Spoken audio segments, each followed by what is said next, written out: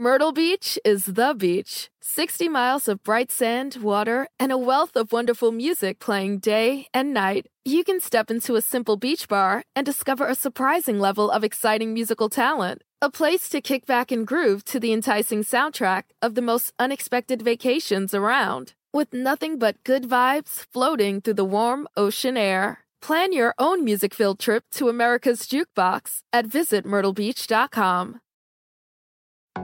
It's okay if you aren't ready for kids right now.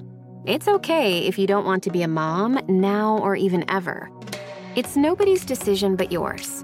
But do you know what's not okay? Not knowing how effective your birth control is. Talk to your doctor about effective birth control options so you can make an informed decision. Tap to learn more.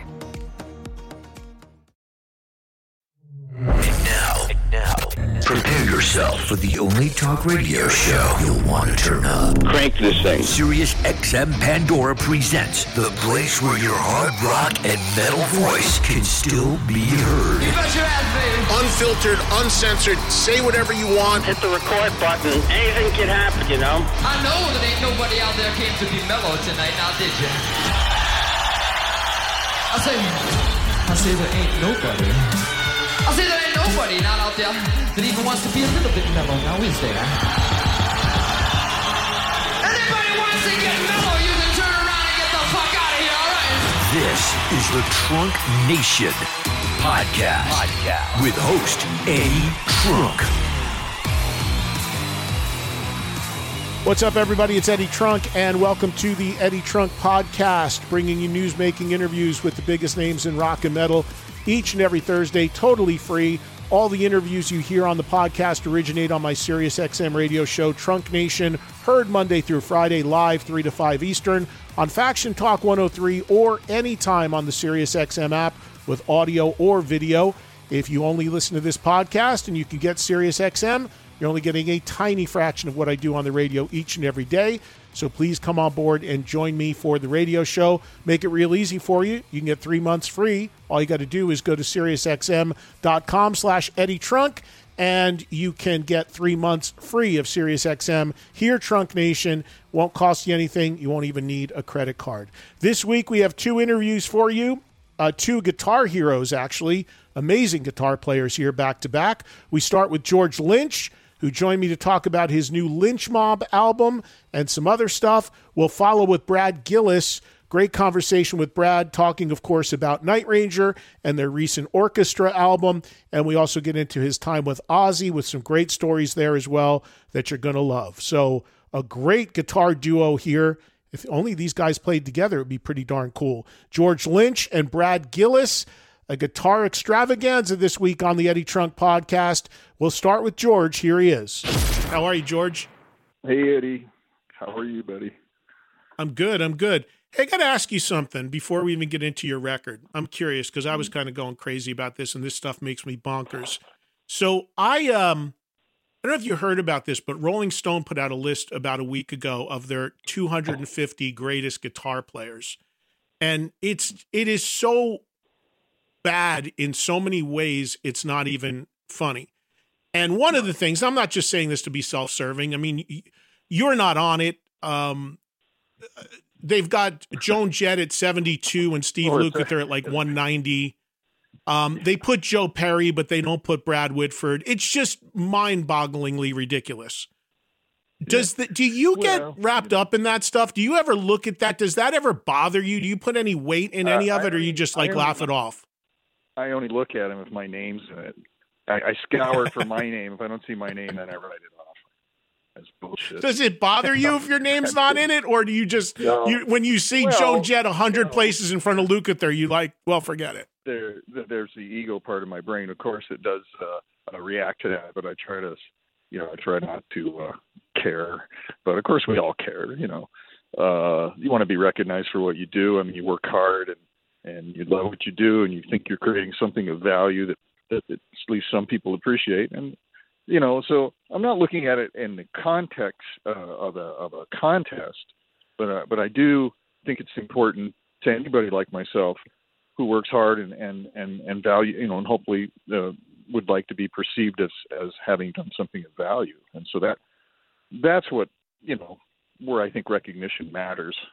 But listen, I'm saying, ranking artists is such a ridiculous premise. I think it doesn't make any sense. I mean, everything is in art is subjective. So why would how can you say one person is it can be 17 and another person is 18? That doesn't even make any logical sense. So, anyways, yeah, a lot of these polls, I think, and historically have just been true, are really popularity polls. I mean, not Mick this Mars getting voted number 1 or 2 guitar players back in the 80s. He's a good guitar player. He's great, but I think that was more to do with Motley Crue being a huge band. Right. Of course. Angus Young being rated highly is, I think, is right that he should be, but not for the same reason that Yngwie is. So there's all these different things. I mean, Angus Young is arguably a more important guitar player than someone like Yngwie in the context of the rock pantheon and what he's done for rock and roll. But in a showdown of lead guitar prowess, he's not going to win. So against Yngwie. George, who was the guy for you as a kid that you saw or heard that made you want to pick up the guitar and play? It wasn't just one guy, I mean, I was fortunate enough to, and I think we've spoken about this before, to be raised in an era where, my friends would come to me at school and they would go, "Hey, have you heard of this new band? They got this album. It's pretty cool. It's called Led Zeppelin." And they weren't even a known band. It was right. Like a new band that you discovered, Led Zeppelin. Yeah. So I grew up with that. Jimi Hendrix. There was some black guy who sets his guitar on fire. Have you heard of him? No. I got to check him out. Jeff Beck. Had that first Jeff Beck record. I lived off that. I was very fortunate to be raised, on Cream and all these amazing, the I call them the Four Horsemen, and then everybody else that came since. And I've been a fan of everybody. So I learned from everybody. I mean, Leslie West, Michael Schenker, Eddie, Yngwie. I mean, all of them, they've all had a huge effect on me and continue to. So there isn't one guy, it's just Johnny Winter, everybody, right, a lot of obscure guys, Alan Holdsworth, right. So there's not one guy. So I'm just kind of this amalgamation of like all these guys, and I'm not a schooled guitar player in the sense that I know theory or anything. So I've listened to all these people. I've never learned any songs or any phrasing that they play note for note, but I sort of listen to and absorb what they do by osmosis, and then that somehow subconsciously gets, becomes part of my style. And I think I've just kind of, spew all this stuff back out with little flavors of everybody that I've listened to throughout my whole life, and kind of been in my own way. And that's all it is. That's basically what I do. I'm sort of a synthesis of everything I've listened to for 60 years. Recently I'm talking to some friends of mine in LA, and a guy like Brian Slagle from Metal Blade, who's a good friend. And recently people have been telling me a lot about your pre-Dokken band, which I think was called Exciter. Was that the band? It was, you can keep going back and back, but we had a band in Southern California called The Boys, and then The Boys turned into Exciter, which then turned into Dokken. Because people told me, because being an East Coast guy, I mean, I didn't know that scene and didn't know those bands, but many people told me that they thought that Exciter was a phenomenal band, and always shocked that you didn't get, quote unquote, make it with that band. Why do you think that was? Why do you what misfired on that group? Because every time we played a gig, Rick and Van Halen came after us. And they were like, crap. You were opening for Van Halen? Sign us, and we'd have management types out there and record label types out there, and we'd have, at one point Kiss was coming out, Gene was coming out to check us out, and he was very interested in the band for a while, and then invariably every time we played a lot with Van Halen, and Van Halen would come out and just we were good, but we weren't Van Halen. Weren't Van Halen signed by then, or no? No. This was right when we were all trying to get signed, and they were the first ones to get picked up, and whatever. We sort of fell by the wayside, but our band was actually really maturing very, and we kind of peaked just before we broke up. So there was a brief moment where our writing really took a huge leap forward, and our playing and our sound and everything, our whole chemistry really was starting to work, and we were firing all cylinders. But then the band fell apart. So oh well. And then we jumped into Dokken, and the rest is pretty well known history. Did you have a friendship or maybe even rivalry with Eddie Van Halen back then? Did you know him well? Yeah, I mean, we came up together, and we played the same places, and we were just, we didn't know each other well. We didn't hang out, but we played a lot together, and we would hang out, when we were getting guitars built and picking up parts and stuff over at Charbel's or Sandoval's or whoever's, so we'd run into each other a lot. So we were friendly, and we knew each other, but it was just sort of in passing. It wasn't like I was hanging out at his house or anything.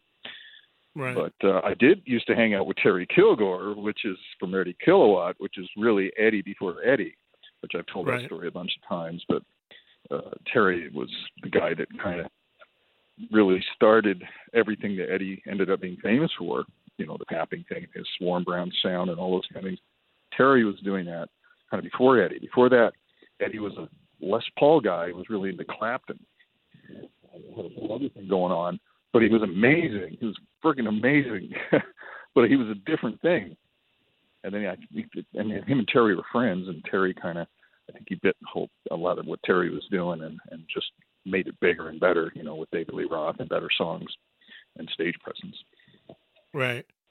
Yeah. Fascinating. Well, I could talk to you about the old days forever. I'm not saying any way to denigrate Eddie or anything. I'm just saying it was really super interesting, because if you get a hold of any of that early Eddie stuff from Mammoth, where he's playing a Les Paul through a basement amp, it's fucking unbelievable. But it's not. It's what's so interesting about it. It's a totally different Eddie that you haven't probably heard, which is really cool. Really, really cool. Right. And if you read early interviews with him, he always cites Clapton and Cream and all that as a big influence, but you don't hear that in what became Van Halen. You're saying he was doing that before he picked up on what Terry was doing and then took that to a whole nother level. Yeah. I may be oversimplifying the whole process of how that all occurred, but also, it was huge. They were huge Montrose fans, and which is why, I believe he went, and got to, hired Sammy or, joined forces with Sammy, because that was one of their seminal idols, and he got to play in a band with him, which is pretty cool. Yeah, no doubt. Well, I could talk to you about the old days forever, but let's talk about what's going on. Dave wasn't a singer. Right.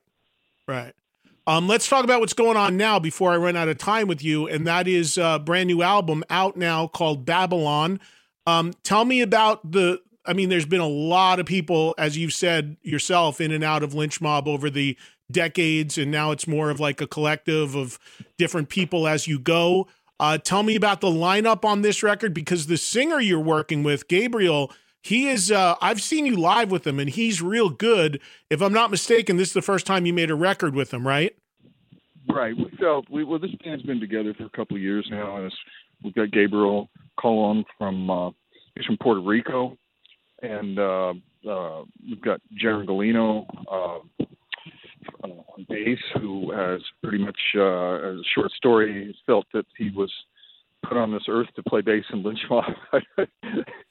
I don't know why anybody in their right mind would want that, but it seems like a pretty little bar. I'm just kidding, but he's just a brilliant, beautiful guy, and is really sort of designed for this gig. I mean, he's got the perfect sound, style, look, and he's sort of our Swiss Army knife. He's the guy that does everything and fills in all the gaps and takes care of a lot of the stuff. And he's just a natural at all that stuff. And that's really important to have in a band, I think, a guy like that. And Jimmy DeAnd on drums, obviously we've been playing together for decades. And he's solid. And so it's kind of like Jimmy and I are the elder statesmen, and then we got these two younger guys, Jaron and Gabriel. And it's a really beautiful fit. It's great chemistry. We laugh. We have a great time. We have fun. We work hard. And we finally established kind of a chemistry and a sound, and it was very consistent. We were killing it, live. So we thought, well, let's document this. I think it's the right thing to do to, let people know what this new Lynch Mob is all about, instead of kind of a new trajectory or new precedent, and they get away from chasing the wicked sensation thing, which we've been doing for a lot of years with Oni, and set a new course. Yeah, that's what this record does, Babylon. When did you write it? Did you all get in a room and do it, or did you do it on the road? Did it come together through playing live with this lineup? We actually took some time off, and we went to this kind of I would say I don't say exactly where it was, but it's kind of out in the middle of nowhere, and we just sort of went into retreat and hunkered down and did it out of the old hustle. school. We wanted to get away from the hustle and bustle of the city and having distractions, and so we went out in the desert.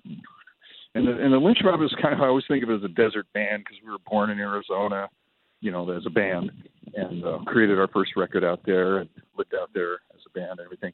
And I think it was kind of going back to the source, went back to get that desert energy.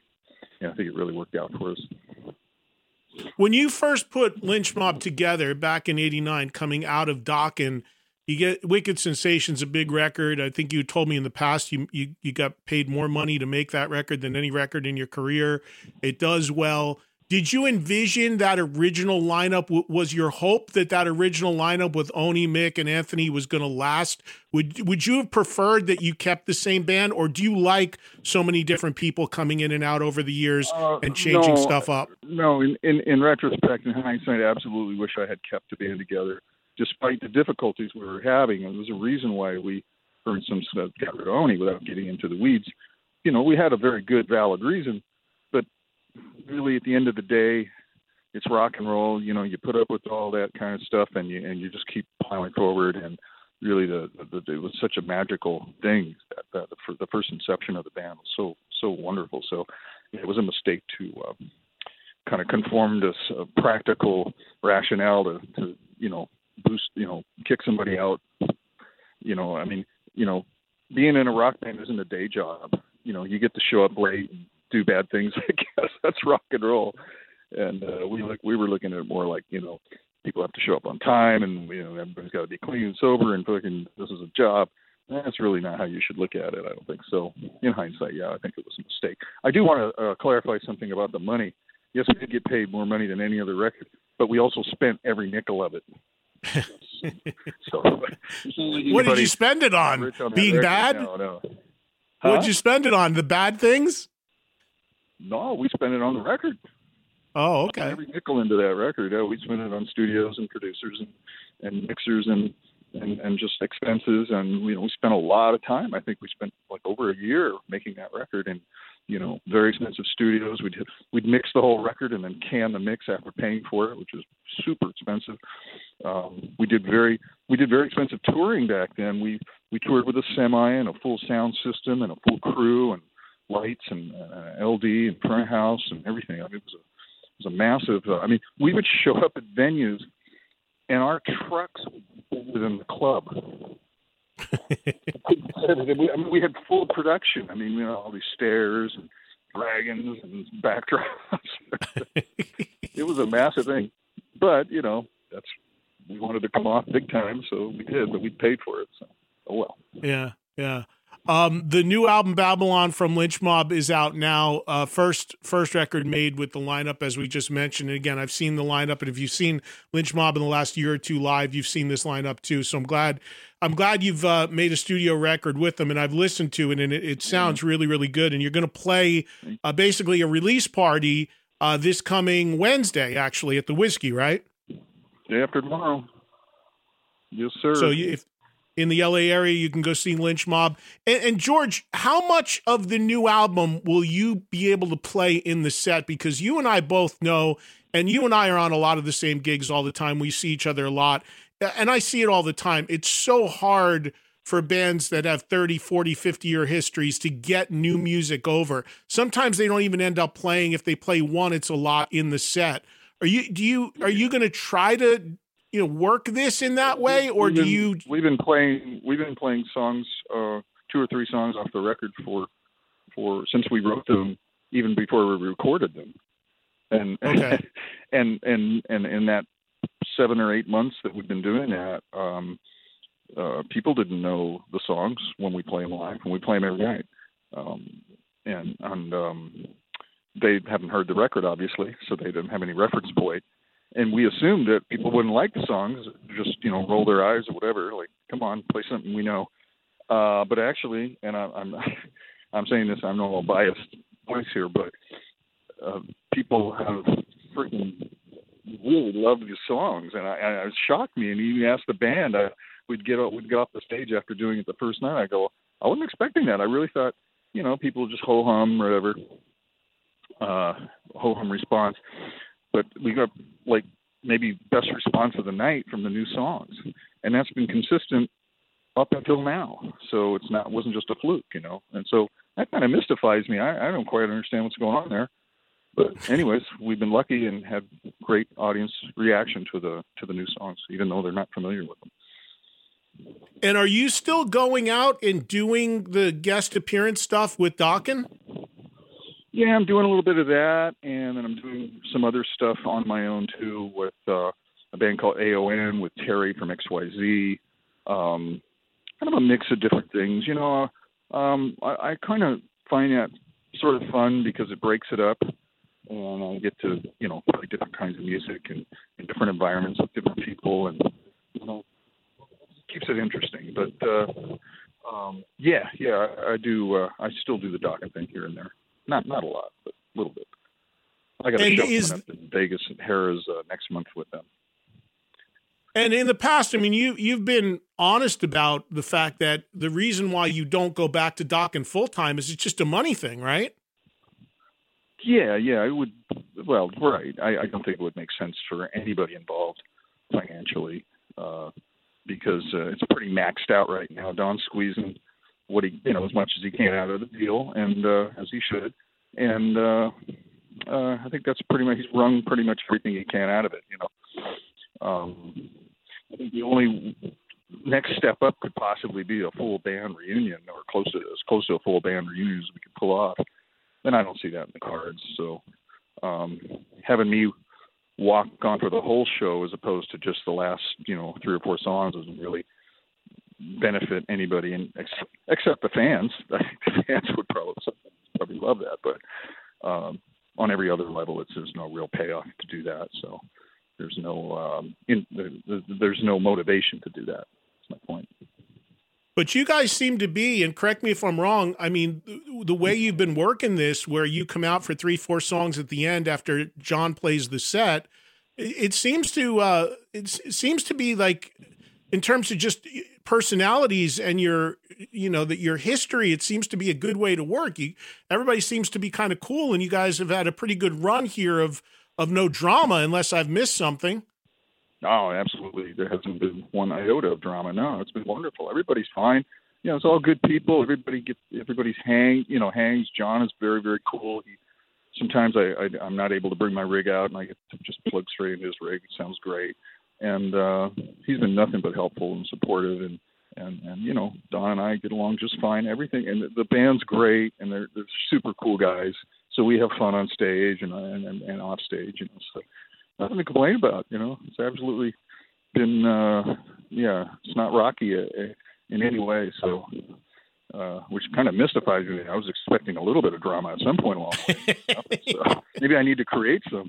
I don't know. Well, if there's drama, I mean, I'm sure you pick up on this. Don does take a lot of hits from people about his voice these days and his performance. And I know he's been through a lot health-wise as well. Do you ever talk to him about any of that? I mean, I know he's aware of it. Well, sure. I mean, he talks openly about all that stuff, and it gets discussed. And usually he's the one, bringing it up. But, I mean,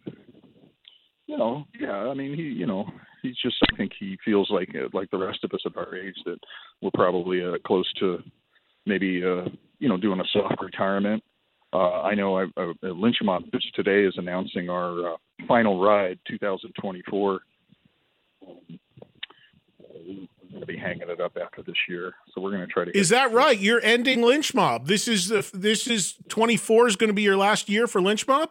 Yeah, we do have a Monsters of Rock cruise booked on March of 25, so that may be our actual final date because we are contracted for that.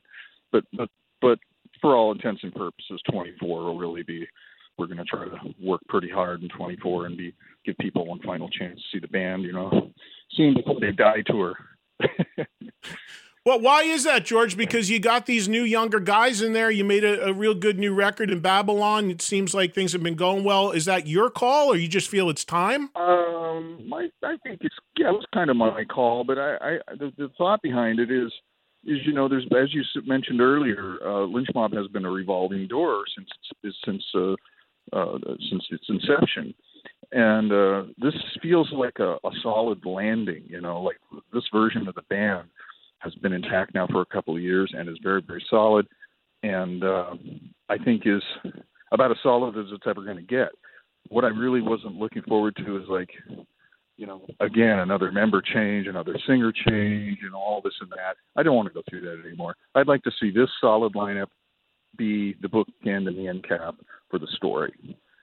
And I'm going to be 70 next year, so. But you're in great shape, and you don't have to sing. Yeah, it's not like I'm going to be retiring, permanently. I'm going to be still going out probably and doing some stuff, but it'll give me a freedom to kind of stretch out, maybe play out as a solo artist, and play material from all different projects or any project that I've been involved in, which is quite a few. So, I can go back in time 40, 50 years if I want. I could play stuff from Exciter. Yeah, well, true. Like Paris is Burning is an Exciter song, which became a Dawkins song. So, stuff like that, or stuff off my instrumental solo records, things like that. Become a little more self-indulgent. Wow, that's interesting. So I didn't know that. So Lynch Mob, one more year, and. So do you view Babylon as the final Lynch Mob studio record, or do you think you'll do another one before you call it? Well, that remains to be seen. I don't want to say this is our final record, because we may look at it like, well, we'll get through our heavy touring schedule in 24, and maybe some dates in 25, and cap it off with Monsters of Rock cruise in March of 25. But maybe we want to leave our options open to do another studio album while things slow down at the beginning of 25, but we wouldn't have to be out there touring and promote it, so we have to think about that. I'm not saying we are going to do another studio record, but I definitely know I want to leave that option open. Right. Well, yeah, and for people that haven't followed closely in your career, you've done a lot of stuff. I mean, you've had a lot of different projects, bands. You've recently made, as you said, solo records. There's been a lot of stuff you've done. The one last thing I want to ask you about before I let you go is KXM, the ever elusive KXM live shows. Is there any update on that band ever actually playing live? Last time I saw Ray, he's like, it's going to happen, Eddie, but it hasn't. Yeah. It's funny because Korn records in Bakersfield, and I live, our Southern California place where my studio is right off the freeway where he drives to Bakersfield when he's working out there. And he always comes by here, and, we end up shooting the shit, and, and Doug gets we text each other and everything. And it's like, we all want to do it, but it's tough, it's tough to get schedules together. I mean, it was a miracle we ever did the first record. We really had to pull teeth to make that happen. So maybe with Lynch Mob kind of slowing down after 24, that would be the time to ramp up KXM or something else. I don't know. But as we speak, I'm literally in the studio today, like every other day. I've been in the studio for about a week, writing and recording a new Dirty Shirley record. And that's Dino singing, right? Yeah. But Dino's not doing this record. I don't think. We have a girl named Cassandra who's freaking amazing. It's Dino's favorite female singer, and she's his, and he's her favorite singer. So she's a power singer. I mean, she's amazing. And it's kind of a cool twist, I think, to have a girl, up front. I don't know if we can still call it Dirty Shirley, I guess, or maybe she needs to change her name to Shirley. I don't know. But anyways, the record's amazing. We just literally I wrote the last song last night and recorded the guitars on it. And we're just kind of going through things here the next couple of days, just kind of crossing T's and dotting I's and things like that. And that'll be in the can. End Machine 3 is finished, and that'll be coming out early next year. And is that with Robert singing? No. We have a new singer, Gillis. His name is Gillis, and he's from India. And people are like, what? Oh man, taking nothing away from Robert, but this guy is fucking stunning. He's like on a Dino level, different, a little thicker voice and bluesier style than Dino, a little more art style. Dino's a little more metal, but a little more dramatic. But this guy's fucking amazing. Yeah. So it's Frontiers heard the record and it's just beside themselves. They just we were firing on all cylinders on this one. Everything came together. So it's by far and away the best The End Machine record, and probably the best record I've done ever. It's just all wow. Everything about it is just like stunning. I'm just like, God damn, I played this? Holy crap, I played that. And then right now I have an instrumental record that's been out for about a month called Guitars at the End of the World. Right. Yeah. So you got a lot going on, man. Yeah. You might be 70, but you ain't slowing down at all. Well, no, I'm speeding up because I want people to realize that I'm a genius after I'm dead. And I just wish they would have told me before I died and not put me on that freaking best guitar player, 250 guitar players in the world, but leave out George Lynch. I'm like, damn. No, we're going to revise that list. George, I'm revising that list because there's so many great players like yourself not on it. So this week I'm doing my own list, and I can guarantee you will have a prominent spot on there, George. And wait, so how many guitar players is on the list? 250. Okay, so you could come up with Eddie Trunk's version of that list, but you could call it the best 251 guitar players, and then just put my name in the end. No. I'm going to come up with a real list that makes sense of really great guitar players like yourself that were excluded by this nonsense. I'm going to set it straight. All right. Well, listen, if everybody had a guitar poll, every person on the planet had a guitar poll, guess how many guitar polls we'd have that are all unique and different? 8 billion. Right. It's true. Everybody's got an opinion. It's true. It's true. It's very true. Well, listen, man, I'll let you go. New album is out now from Lynch Mob, Babylon. Check it out. If you're in the LA area, Wednesday night at the Whiskey, the concert release party. And we learned that probably last year and change of victory lap here. Farewell for Lynch Mob, which I don't believe anybody when they say they're doing a farewell, George, but we'll go with that for now. Well, we invested in making a poster, so we have to go through with it. And it's Final Ride 24. Final Ride 24. There's the verbiage. It's not farewell. It's Final Ride. Got it. All right, man. Well, listen, I'll let you get back to the studio. Good talking to you. I hope to see you soon. All right. Thank you, Eddie. You got it, man. Bye-bye. Right. Thanks to George Lynch. Always great talking with him. Always an unfiltered, very open and honest guy. Myrtle Beach is the beach. 60 miles of bright sand, water, and a wealth of wonderful music playing day and night. You can step into a simple beach bar and discover a surprising level of exciting musical talent. A place to kick back and groove to the enticing soundtrack of the most unexpected vacations around. With nothing but good vibes floating through the warm ocean air. Plan your own music-filled trip to America's Jukebox at visitmyrtlebeach.com. Next up, great conversation with Brad Gillis. We get into Night Ranger stuff. Also, great Aussie stories. Here's Brad. So, lot to talk about with you, but let's get right into what you're calling about and what the band is currently promoting, and that is your first album with an orchestra, 40 Years in a Night with Contemporary Youth Orchestra. I had a chance to watch some of it because it was shot. I've had a chance to listen to some of it. And tell me about the idea to do this, Brad. Obviously, other rock bands have done this over the decades. Tell me how it landed on Night Ranger's lap to do your music with an orchestra. Well, I tell you, Eddie, it's been kind of a bucket list thing for us to do things a little different and actually do this orchestra gig. And our road manager, Ed Rapepi, lives out in Cleveland. And, you know, he had this idea of this Cleveland Youth Orchestra possibly joining up with them to do this record, this DVD. So we started going over ideas, and I planned out a date and, you know, possibly getting together and with the kids and going over all the arrangements and such. And everything just worked out. And this is about a year ago. So it's been a year in the making to get it all together and put it out.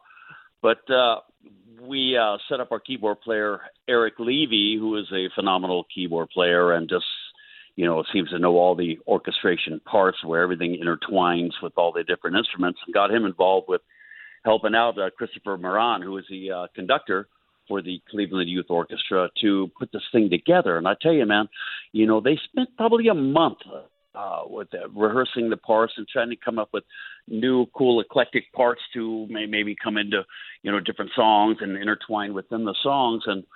And then we went out and spent a couple days rehearsing with them. And these kids were so excited to do something like this, you know, and you could see it on their faces and their anxiety, and, you know, and then we, you know, that next night we filmed it live, and it turned out real well, man. I'm very happy with everything going on, and we had a couple special moments within the shows where we, as Night Ranger, we do this drum solo in the middle of our show, and individually the five of us get up, you know, the four of us get up with Kelly, so the five of us are playing drums, you know, and it's kind of cool. It's been going off real well live, but you know, we ended up throwing it back to the percussion instruments of the youth orchestra to have them play along with us, and it turned out really cool, man. And, you know, the finished product is great. It was on Access TV last Saturday night. They're going to play it again, but the DVD is available. And I got to tell you, there's something new and exciting for the band, Eddie. Well, after 40-plus years, yeah, to do something different and all that, I imagine that would be interesting. But it sounds like it's something that you guys would wanted to do for a while then, as what you said. And the actual performance that people see and hear actually took place just under a year ago. It was done last November. But it sounds like there was a good month of production and working out who's going to play what, which is the part that always fascinates me about this, Brad, when hard rock bands work with an orchestra, because I guess you all have to kind of sit down and figure out, okay, we have songs in our catalog we have to do because they're big songs. For you guys, obviously, Sister Christian, yes. Don't Tell Me You Love Me, Rockin' America, you know, you've got a good 5-6 songs that have to be in there. But then, you know, there's 12 tracks on this record. You're going to find 5-6 others from a very deep catalog that you either want to do in this or that you feel are going to work best with an orchestra. So talk about that decision on putting a set list together that was going to work in this context.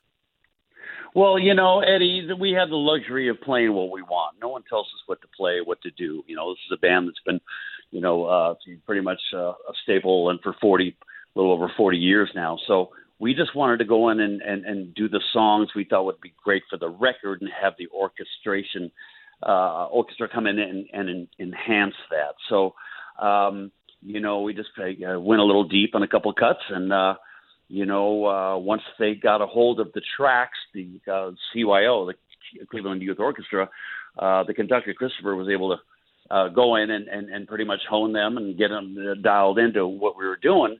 And, you know, we didn't want the orchestra to be playing over us. We wanted them to enhance us. So we just made sure the parts were, you know, filling in real nice and adding to the songs that we were putting on the record. And it turned out real good, man. And these kids were all open ears, man. All open ears, just ready to do whatever, you know, we're told to do. And, you know, they were so excited. I mean, the band was excited to do it because whenever you play and record something live, you know it's going to be out on video, especially. There's that added pressure that comes with it, you know. And these kids were, you know, the look on their faces like, oh, my God, you know, when they finally got on the big stage and got set up and to do the actual show, you could see the excitement in all their eyes. And it turned out really well. You know, we just wanted to make sure it was on point and the best it could be, mix-wise and everything. And luckily, my good buddy Brian Isley came in and did the, you know, 10 or 11 camera shoot of everything. And he's with Center City Films out in Philadelphia, but he's did the last couple Night Ranger videos for us when we release a record. So he's been involved with us pretty tight last couple of years. So we had him come in and video it, and I tell you, man, he just knows what he's doing there. So the whole project entered, in my eyes and ears, ended up turning out stellar. So we're very happy with it. And man, I'm just thinking down the line, how cool would it be, to have, maybe a little orchestra come in for a couple shows here on the road and have them come in and play along, that whole Foreigner, I want to know what love is. And they go on and they bring in the whole, all these vocals and all these background singers in the town, sing, the chorus, which I always thought that was super awesome. In fact, when we toured with Foreigner, they had these vocalists come in and sing on that. I always thought that was cool, but maybe it's to the point where we could probably get small orchestras to come out and enhance our show for a couple of gigs coming up. But that's to be seen. But I actually just excited about the whole thing, and it's doing well. And as far as this band, I mean, I'm back out again tomorrow. Never a dull moment with Night Ranger. I think we're up to like 85 shows this year, Eddie. Jeez. Wow. Well, and one more thing on the record, which, again, is out now, 40th anniversary. It's 40th anniversary for the band. 40 Years and a Night is the name of the record, with Contemporary Youth Orchestra, done in Ohio. You touched on something, Brad, that is really important to me when bands do this, because there's been a lot of bands that have done stuff like this. Some cases it works. Some cases I don't feel it does work, because as a fan of hard rock myself and very guitar-driven music, one of the things I don't like about it when I feel it doesn't work is when it softens and takes the edge off the band and off the guitars, and it feels like it's kind of crowbarred in the orchestra, and it just becomes this thing where everything loses a little bit. You guys, through the arrangement, through the mix, I'm not sure how, but managed to strike a perfect balance, because anybody that thinks from just hearing about this record that it's going to be some sleepy Night Ranger record with an orchestra would be totally wrong. You guys, and you and Kerry are still full on, blazing through this. So that's the thing, and that's why I think you found the right songs to make it work, but you found the right way to incorporate and then not incorporate and have the orchestra lay back. And striking that balance, to me, is the whole key for me as a fan as to whether this stuff works or not. Yeah, it's funny you say that and touch on this, because there's a few comments before it was released with people going, hey, man, you're going to soften up the classic, big rock Night Ranger hits. And we tried to make sure, it's all in the mix, Eddie. It's all in the mix, and actually the parts coming in and out. But we wanted to make sure it enhanced our music and not would override the arrangements of what's going on. Especially you got songs like, Don't Tell Me Love Me and Rockin' America. I mean, those are pretty much slamming tunes that we just wanted them enhanced. So it was mainly in the mix to bring it down to where it should be. The arrangements of the orchestration to make sure it didn't take it out of too much out of context. And, we went back and forth listening to mixes and watching the videos months back to make sure it was where we wanted it. And, we figured a good balance for everything, and just wanted the orchestration to enhance the Night Ranger catalog. And we feel that we got there with it. Yeah, no, I agree. You really did. Now, speaking of live shows, I just had a chance to see you live not too long ago in Jersey on the Bret Michaels tour that you guys did. You had a good time with that, it looked like. Everybody was having a blast out there. Oh, it was a blast, man. Are you kidding? It turned into being a party.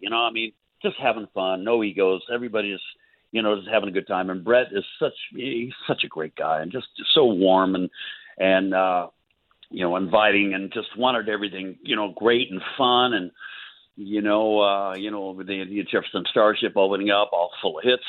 Then we had, of course, Mark McGrath, Sugar Ray coming in, did a couple of his hits. Steve-O Jerry did a couple, was with Journey for 10 years, did some of the big Journey hits.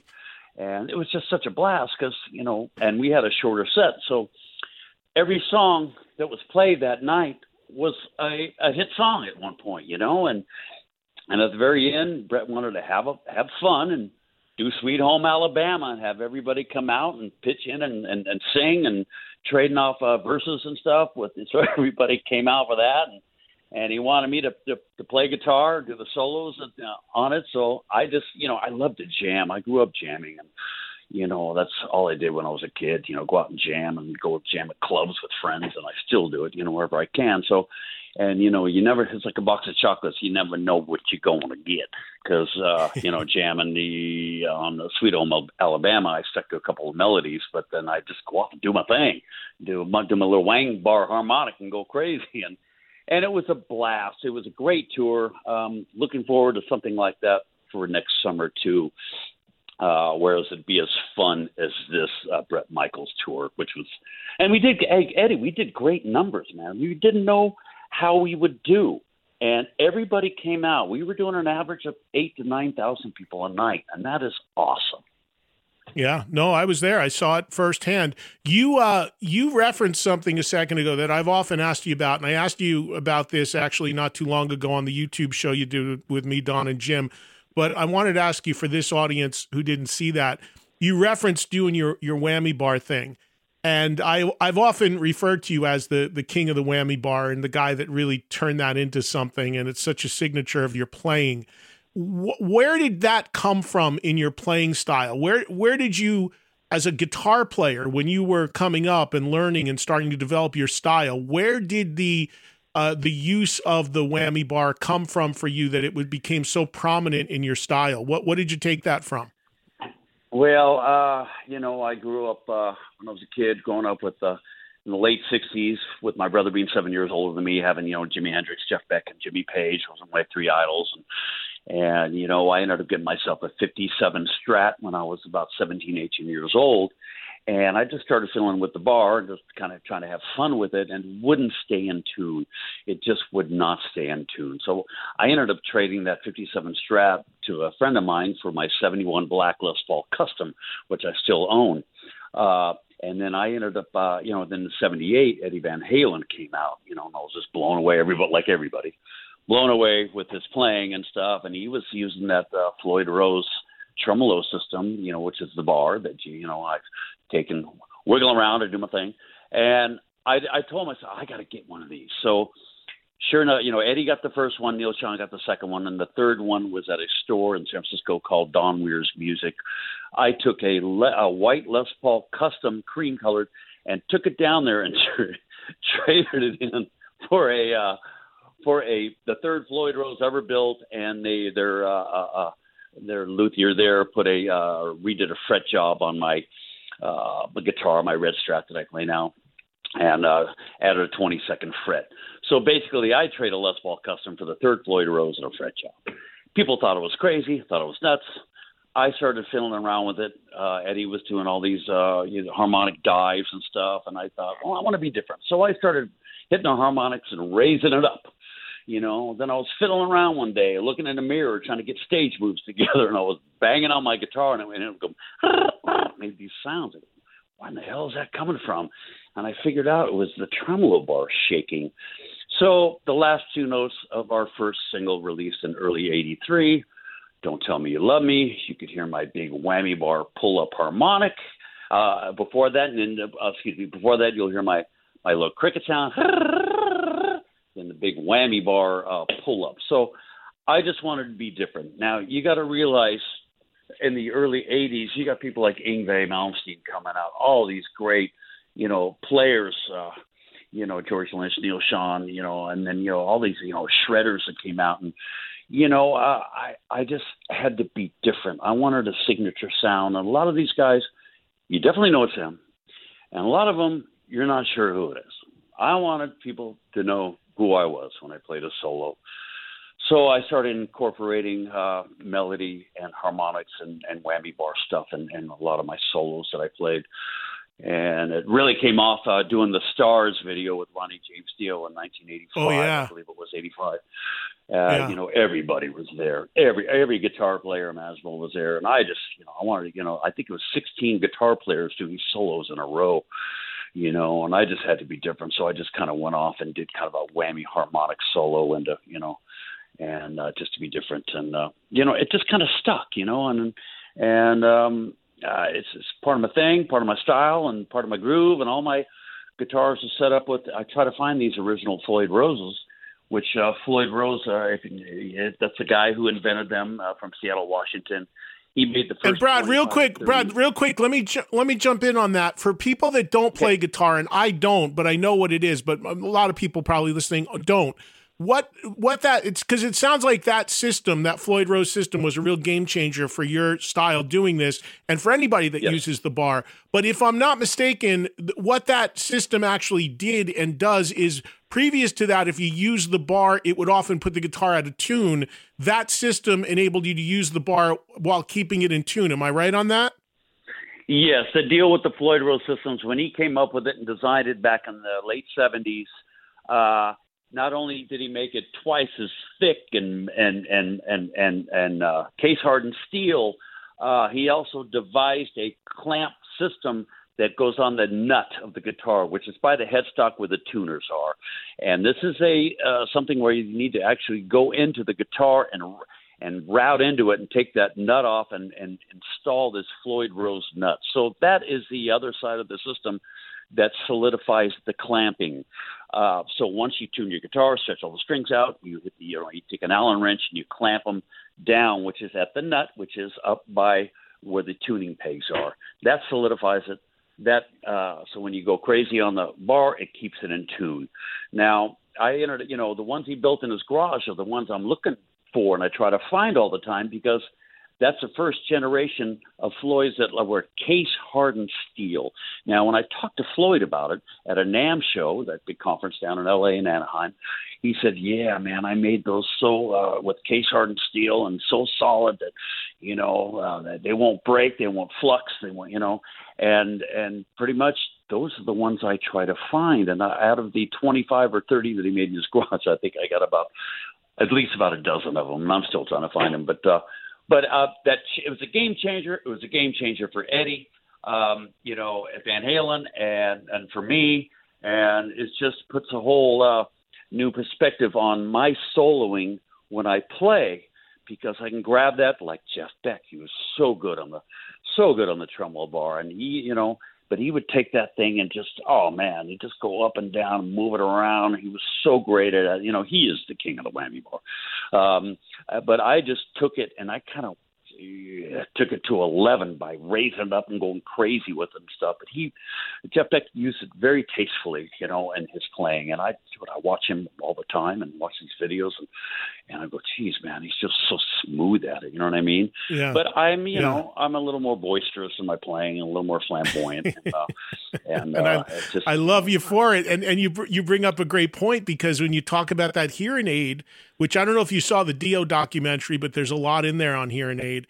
And yes, there's a million guitar players on that track, but the minute you take your section of the solo, that's Brad Gillis, because you just own it with that bar and that sound. It's like jumps right out at you. What do you remember about hearing aid with all those guitar players and all those egos in that studio at the time? Oh, well, I knew, first of all, dude, I knew I couldn't compete.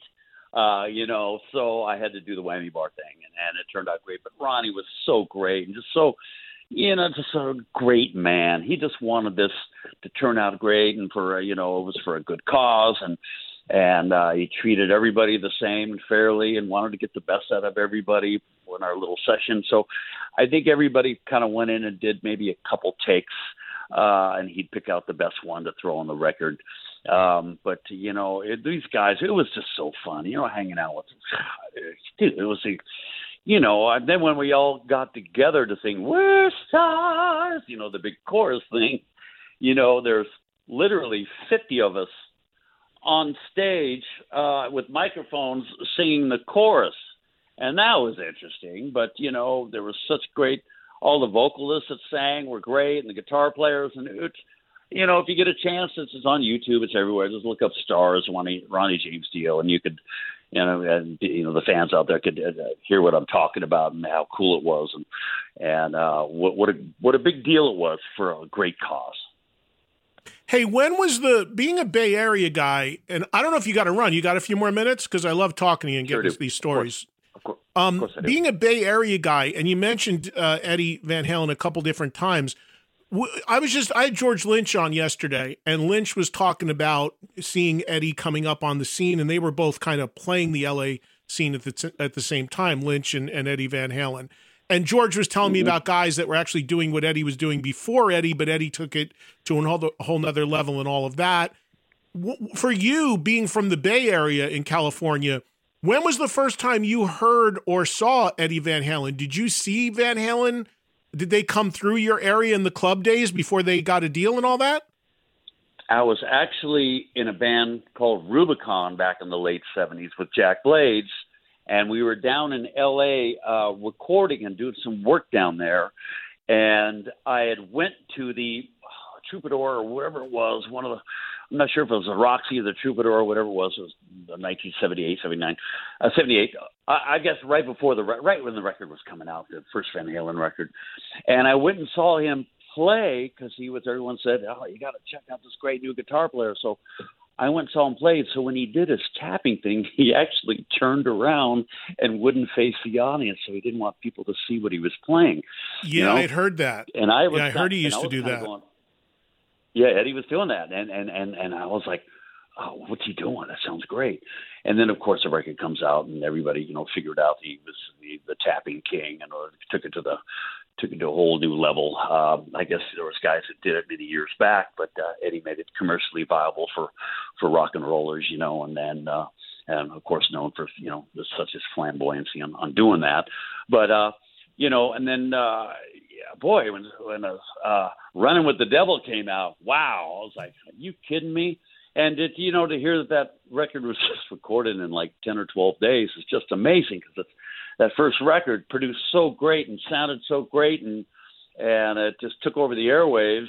Everybody wanted to be Eddie Van Halen, but I just took what he did and implemented the whammy bar because that was my thing back then. But just growing up with all these great players, I used to go to Winterland and places here in the Bay Area growing up, and I saw everybody from Kiss to Blue Oyster Cult to, I remember, all the great bands coming up then. And I was just a kid, but, just blown away and I just told myself, hey, I'm going to be up there someday.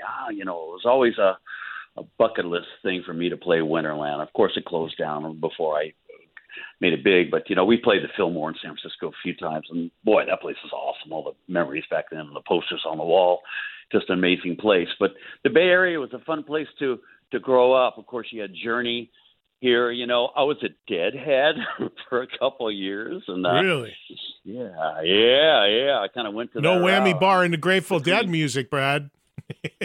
Yeah, it's so funny. I just kind of went through that, it was a phase, and went and saw them on New Year's at the Cow Palace, and I won't get into what everybody was doing back then, but it was trippy. It was trippy, Eddie. I just went through the phases, but I've always been a rock and roller, and then of course, getting with Ozzy back in '82 after that tragic death of Randy Rose. I mean, boy, that's a whole nother ball game. Oh, it's a whole nother. Well, story. Yeah, and I can't let you go without one last thing asking you about that, because when you talk about Night Ranger being 41 years old since the first record at this point, what people I think forget about is your time in Ozzy and the release of Dawn Patrol, the first Night Ranger album, were kind of synonymous. They were happening at the same time because you were in Night Ranger at the time you were coming in, after Randy passed, to do Ozzy. And when you talk about your playing style, I mean, there's only one Ozzy record in the catalog that you're on, and that's the live album, Speak of the Devil, which I love, and it's all Sabbath tunes done by Ozzy. But tell me and tell the audience if you can for a minute about your approach to playing the Sabbath stuff when you did that record, and then of course coming in there. I mean, Bernie Torme was there for a minute before you. Most people said that didn't work. I didn't see it, but Bernie, great player, but wasn't the right fit. But for you coming in there, I mean, you've talked about it before. Even to this day, Night Ranger will play an Ozzy song in the set as a little tip of the hat to that period. But I loved what you did with the Sabbath stuff on Speak of the Devil. I loved your take on it. I loved the tone, the way you play it. But talk about approaching the Sabbath stuff and then having to go in there and do the Randy stuff too. Well, when I got the call, I'd make this long story not too long here. When I was Night Ranger was trying to get a record deal. No one knew who we were in the Bay Area. We decided just to make the record, try to make a great record, and shop it and not play around. Me, I just want to play. I wanted to play. So I started this band called the Alameda All-Stars around 1980 and started playing clubs in the Bay Area. I went and saw Randy play at the Oakland Stadium, A Day in the Green with Ozzy in summer 1981, and I was blown away. So we started playing a couple Ozzy tunes in our set. I remember driving up to the Lucky Lion on the Hill in Oakland, which is the nightclub up there, and I heard on the radio that Randy had died in this plane crash, and I freaked out, man. I pulled over my truck and sitting there, are you kidding me? Now, my father was a pilot, 40 years a pilot, and not only did he retire on 747s, but he had a private pilot's license out of Oakland. He used to take me up in Cessnas. I used to fly him with him. So, just to think that, like, what happened? How did it happen? Then to find out it was a tragic, not so nice situation how that happened. Went up to the Lucky Lion that night and did a tribute to Randy and played a couple of songs. Anyway, this guy saw me play, Preston Thrall. Did you hold on, Brad, real quick? Let me jump in there. Yep. Did you know Randy? Did you know him personally? No. Oh no, Okay. no, I never met him. You're just a fan. Saw him yeah, I was nobody. It's just like I played with Rubicon. We did okay with that band. But I just went and saw him play, and I was blown away. So we just started doing these songs in the set. I think it was we did Crazy Train, and we were doing Over the Mountain or whatever, a couple of them. And anyway, so Preston Thrall said, "Hey man, I might be able to get to the gig with Ozzy." I said, "Yeah, okay." Sure enough, 2 days later, waking up at 6 a.m. to a phone call from New York, and it's Sharon Arden going, "Hello, Bradley, this is Sharon Arden, Ozzy's manager. We'd like to fly you to New York." I thought somebody was screwing with me. I go, "All right, who is this? You're waking me up." No, it's Sharon. Let me put Ozzy on the phone. I said, "Yeah, put Ozzy on the phone." So this, Bradley, grab a pen and paper. I want you to write down these songs, right? And all of a sudden I start freaking out that these guys are really getting into this. They're screwing with me, or it's really Ozzy. Now, them being in New York, and me being in the Bay Area, there was a delay in the phone that when my father used to call back home, I'd hear this delay. And I heard this delay, so I knew it was for real. I freaked out, got a pen and paper, wrote these 19 songs down, and said, "Ozzy, I only know a few of them." He says, "You'll learn them, right?" I said, "Well, I sure will." So I only had 2 days to learn what I could, and they flew me to New York. And Bernie was with the band, and so I would, sit in my hotel room with the live 2 cassettes with Randy on it from earlier in 1982 that had the full show on it and had all the segues between songs. So I sit in my room with a boombox and cassette and then a little amplifier, and I'd learn all day what I could. Luckily, Eddie, I learned by ear as a kid. And that really helped me learn this Randy stuff. I would just go over and over it and learn it the best I could. Anyway, so then at night I'd go see them play, and I'd be at the soundboard looking at this big, huge castle, dude. And it's like, and all the flames and stuff. And the sound man would look at me and he'd go, "Good luck, buddy." Okay. Hey, what was Brad? Let me jump in there real quick. What was your impression of? I think Bernie Torme played the Garden here in New York with them, but I didn't go. But I think that was like his last show. But Bernie, that's the night. No. That's the night I flew to New York. They were playing Madison Square Gardens that night. Right. So when they flew me to New York on that Tuesday, I didn't get into the hotel, the Helmsley Palace, until 11 o'clock at night, and nobody was there. And they were all at Madison Square Gardens playing with Bernie. Now, they had got home later that night, and the road manager, Larry McNeely, called me up and said, "Brad, you got in okay?" And I said, "Yeah." He goes, "What are you doing?" I go, "Sit in my room." He says, "Come on up and meet Sharon and Ozzy." So, I went up to the room, and I knocked on the door, and Larry answered. He goes, "Hey, man, everything okay?" And I said, "Yeah." And he goes, "Come meet, Sharon and Ozzy." And so I met Sharon. "Oh, Bradley, you made it. Come meet Ozzy." And Ozzy's sitting on the table, and there was like 40, 50 people in this suite, all doing interviews, and everybody, all the New York press was there, And I look at all, and Sherry goes, "Bradley, this is Ozzy." And Ozzy looks at me and goes, "Go get your guitar." I went, "Oh, okay, I don't have an amplifier." "Go get your guitar." Okay. But wait, what I want to know, I want you to pick this up because I love this. If you have time, I'd love hearing about all this. But I want to ask you real quick, was Bernie Torme there? And like Bernie often gets, crushed for his, he wasn't the right guy. No one ever said he was a bad guitar player, that he just didn't fit. Did you meet Bernie and was Bernie like, "Good luck and I'm out the door"? Like, how did that work? No, Bernie was fine, but he didn't want to be in the band. He had his own band going in England. He just stepped in to be the interim guitar player until they found the next guy. So he was never going to be in the band. He really, God bless his soul, he passed away a couple of years ago, but he kind of just went through the motions. He didn't spend the time learning the Randy licks like I spent the time trying to get it, to learn them the best I could. And the thing was, even Rudy told me, he goes, "Brad, do your thing, man. Try to stick to the classic solos, and then, and you can put your style in there a little bit here and there." And so, you got these classic solos by Randy Rhoads that you just got to duplicate. They're all over the radio. And I did my best to follow along and do it the best I could. I maybe not note for note, but I tried to get close. And then there's other songs where I was able to solo, do my own thing, or write out solo or whatever, and I was able to put my inflections into the Randy stuff, right? So, it was really the first night I screwed up. I did sound check, and Ozzy didn't even show up for sound check. We only did 7 out of 19 songs. So here I am, the new guy coming in that's never played with this band, that only did a 7-song sound check without Ozzy.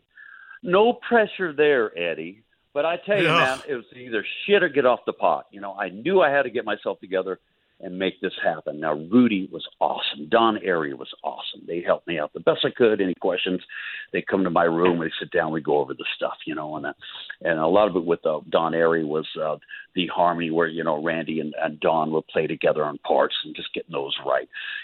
So I ended up playing that night. And, less than like an hour before you go on, Rudy goes, "Hey, by the way, you got to swing your guitar neck back and forth on over the mountain." And you start off, "Are you kidding me?"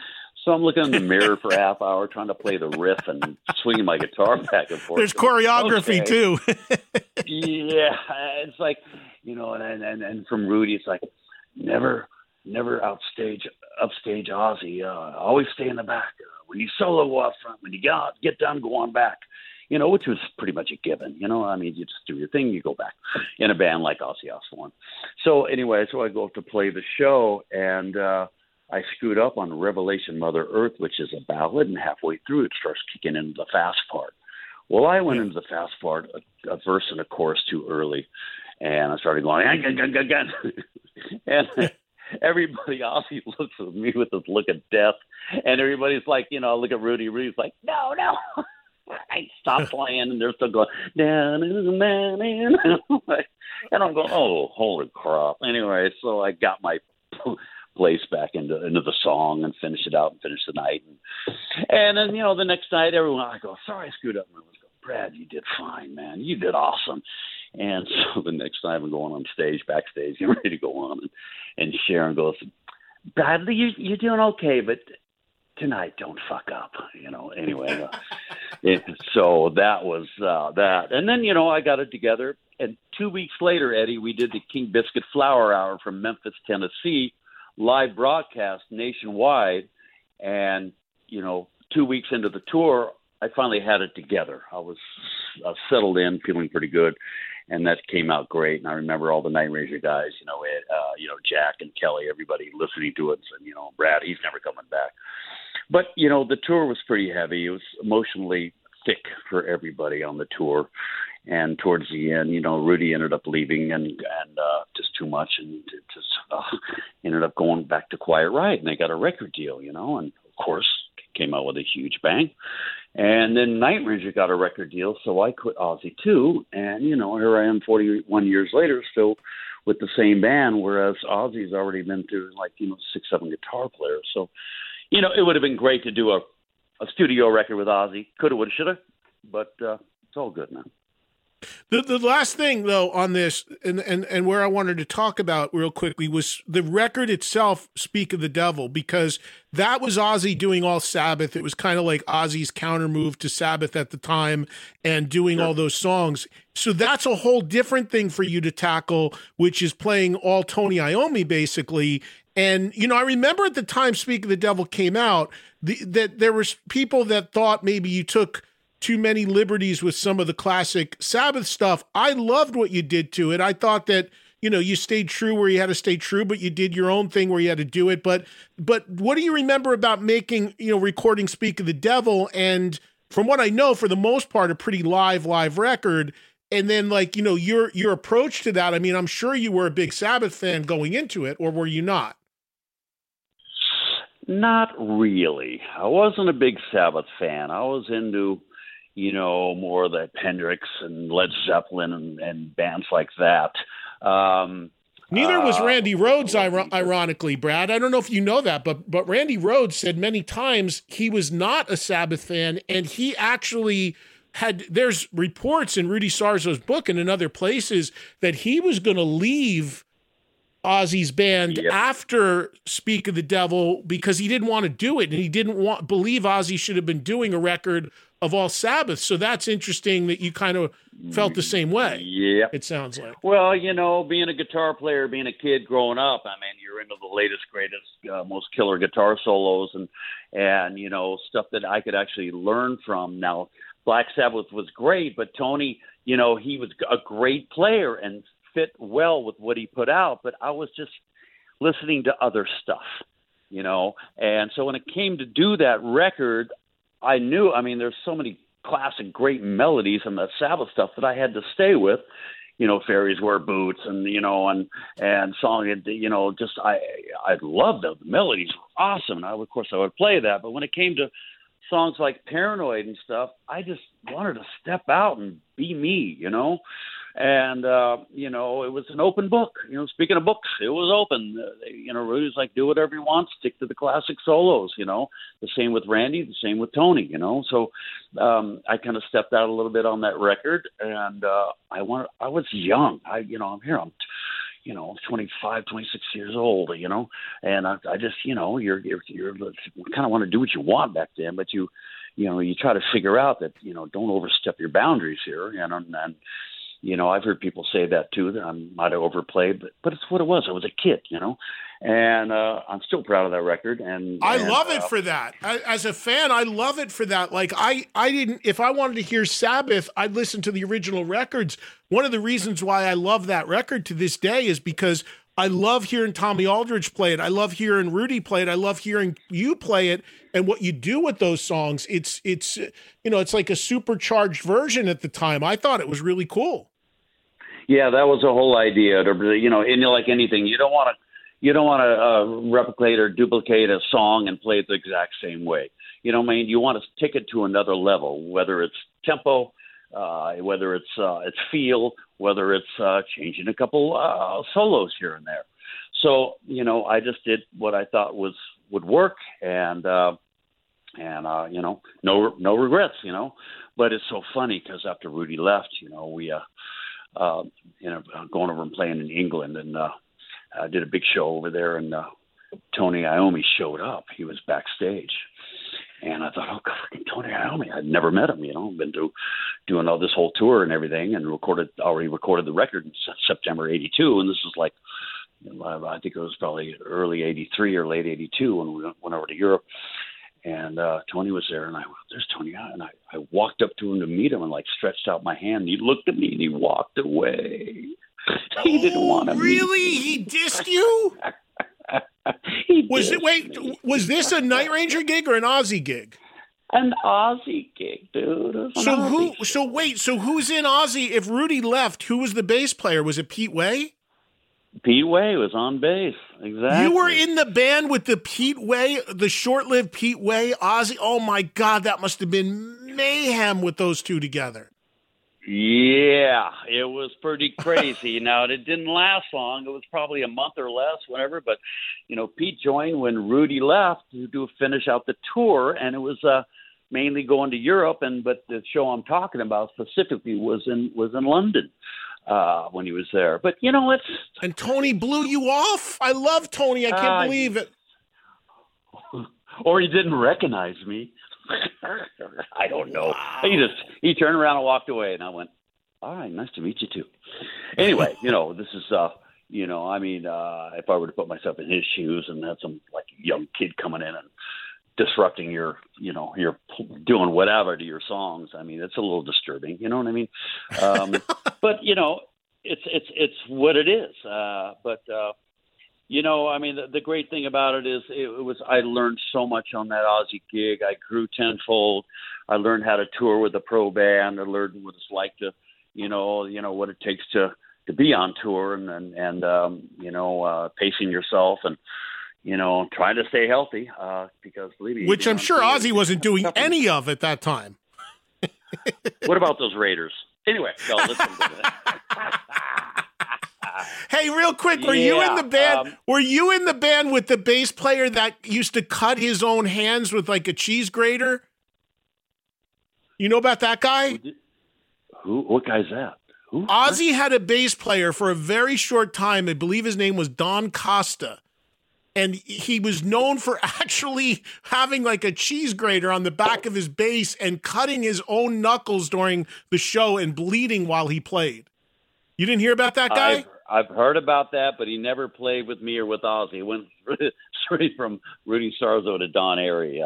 So, yeah, I think I heard about that. And some things you don't want to see. So that'd be one, being a guitar No, but he's like the guy nobody can find out about or there's like no tape of but he was there for a short time. There you go. I don't know. Where is he now? I don't know. That's what I want to know. Wow. Maybe he's working in a cheese shop somewhere. I don't know. Yeah. Listen, man, I've kept you for a long time. I appreciate the time. I appreciate you indulging me. I don't want to take up more of your time, but I love hearing about this stuff, and it's great getting your perspective on it. Well, I love telling these stories because it's a big part of my youth, and it was the biggest thing in my life.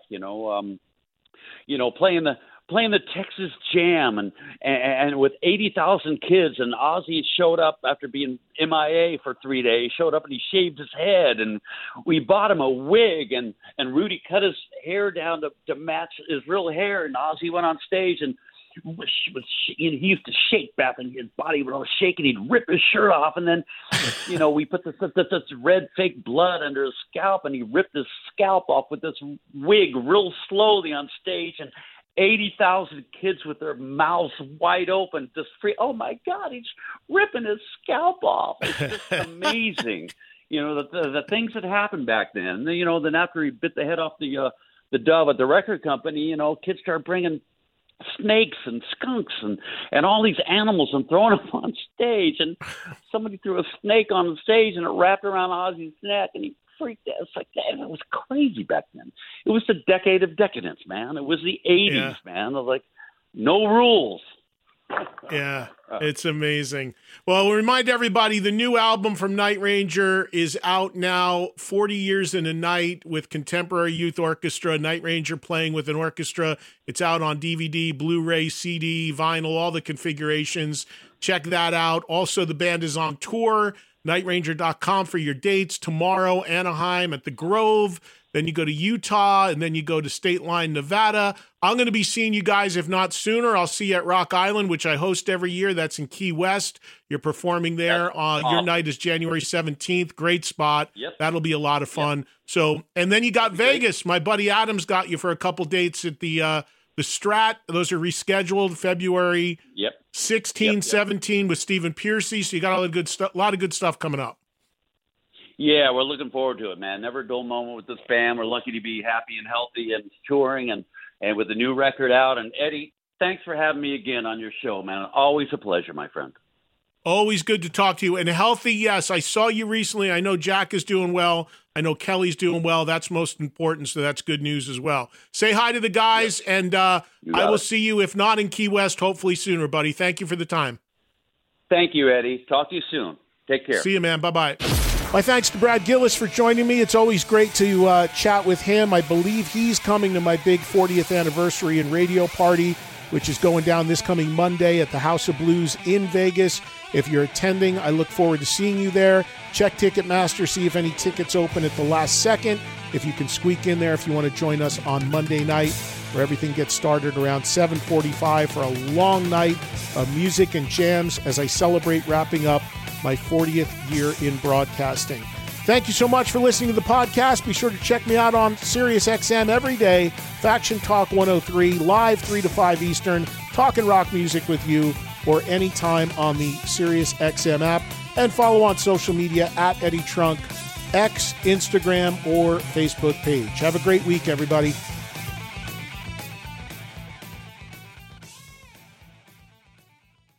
Myrtle Beach is the beach. 60 miles of bright sand, water, and a wealth of wonderful music playing day and night. You can step into a simple beach bar and discover a surprising level of exciting musical talent. A place to kick back and groove to the enticing soundtrack of the most unexpected vacations around. With nothing but good vibes floating through the warm ocean air. Plan your own music-filled trip to America's Jukebox at visitmyrtlebeach.com.